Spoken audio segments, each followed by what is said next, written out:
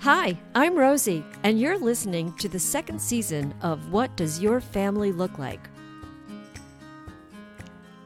Welcome back. Today, we will kick off a new chapter of Everyday People featuring my mother, Belle. I thought my mother was exceptional. She, however, would not agree. She thought herself simple, really, ordinary. An everyday woman tending to her chores while wearing one of her many housecoats, raising 3 children and maintaining her relationships with family and friends. Nothing notable. Well, from where I sat, she was quite the opposite. She was born in September 1917. Her given name Bella, which changed to Belle because she liked that better.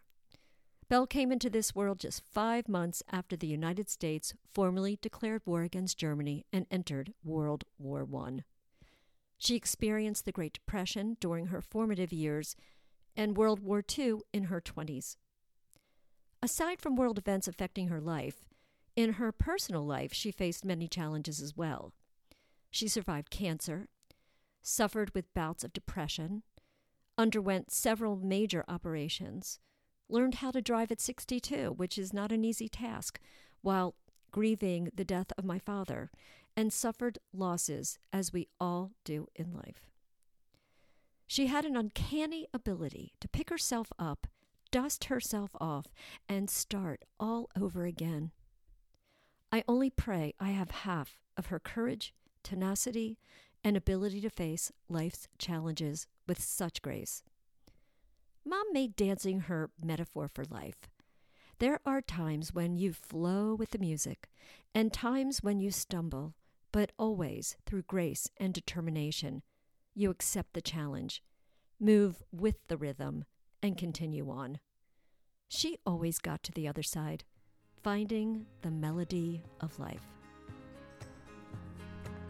Let's start off our Belle segment beginning with her teenage years. What you are about to hear is a discussion between myself and my sister Miriam. You will hear me refer to her by Meme, a loving family nickname. My sister, being 14 years my senior, naturally got to experience Mom at a much younger age. I've had to rely on her memories to fill in some of the gaps for me. One of the most important relationships we develop in life are our friendships. My mother sought out one certain girl when she was about 15, which ended up being life-changing for Belle. The cool thing is that she didn't wait for it to happen. Instead, she made it happen. Let's listen in and find out about Bessie and the Las Amigas Club girls. Miriam, would you like to... Sure. How old do you think she was? Like 16? I would say she was probably around 15 years old. We're talking about 1932. She met Bessie at a dance, liked her very much. So she boarded a streetcar and came up to, I guess, around North Avenue. From South Baltimore. From South Baltimore. Which is quite a distance. It is. And I would imagine she knocked on doors until she found her. That's exactly what she did. That's what I remember her telling me. I didn't know exactly where she lived. I had a street name, and I just thought, I'll just knock on doors until... And she did. She knocked on doors and said, "Does Bessie live here?" She really had a lot of gumption, so to speak, to get up on a streetcar, come to a different neighborhood, and find Bessie, which she did. And it changed her life. It did. It changed her life. She got into a group of women, and they were lifelong friends. They used to have parties, and they would go into a hotel downtown Baltimore, and they would... It was the Lord Baltimore Hotel. Was it the Lord Baltimore? Mm-hmm. They would have talent shows, and each one of them had to do something, and they just had a high old time.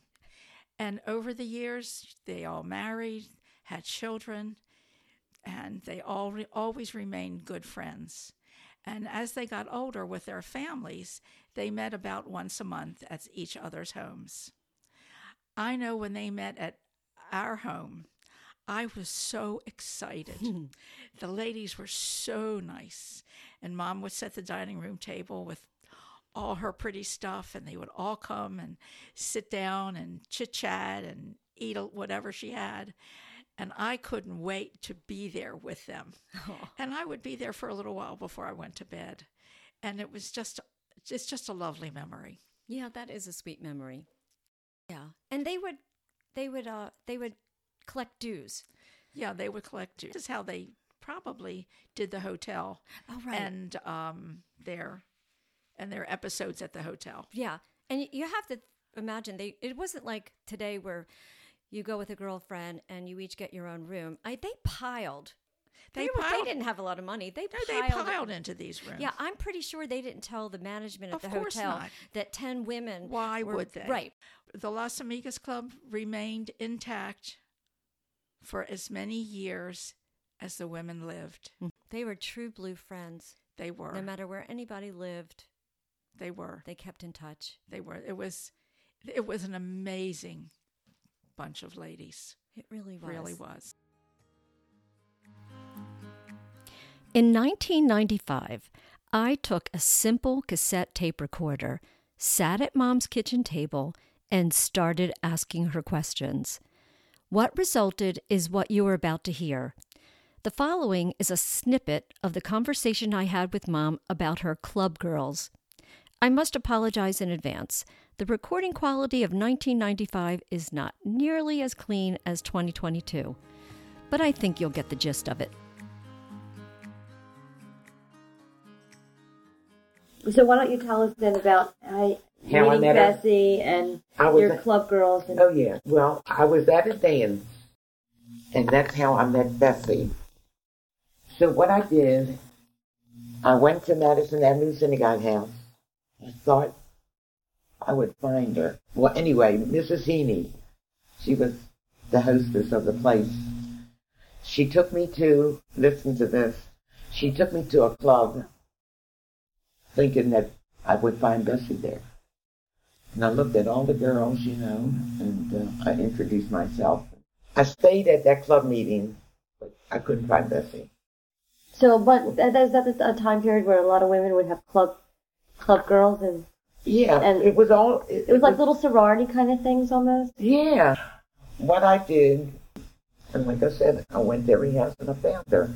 Did she remember you? Yeah, she remembered me, and I went with her to club meeting. In those days you walk, and I liked the girls, and they seemed to like me, and it's fine.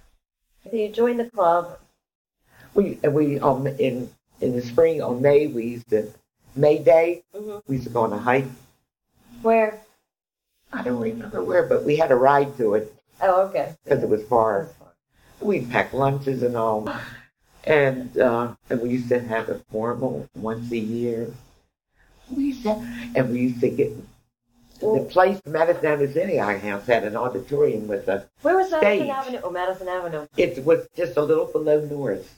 Okay, a little below North Avenue. And we used to put on plays. How many girls were in this club?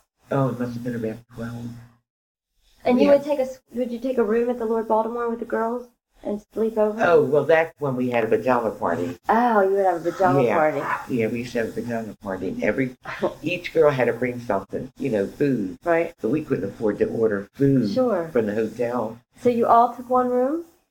You should have seen, and they all had cots. Oh, really? How much did it cost? Gee, I don't know. Like next to nothing. Yeah, sure, in those days. And I don't care what time of the night it was, early in the morning, somebody was always taking a shower. And we used to laugh. That's funny.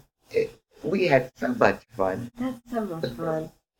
And then, when the girls had their boyfriends, we were still having them after I was married. Were you the first one to get married? No. Mildred, she knew everything. We listened to her like she was God. She knew everything about sex. Was she older than you guys? No. Just experience. And she was the first one to get married, and she got pregnant. We said, you told us how not to. That's nice. So that's where you met your lifelong friend. Yeah.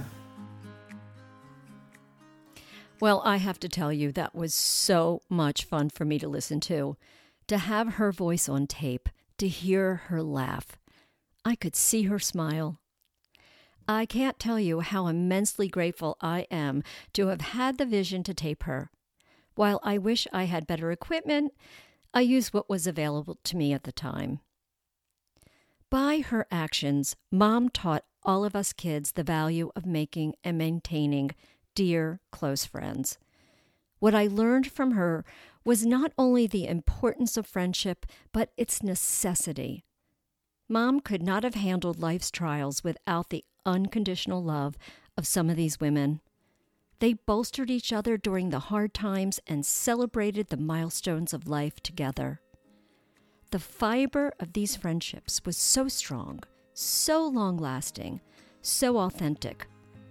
While your husband, wife, partner, they're all important, but they can't be the be-all, end-all of your life.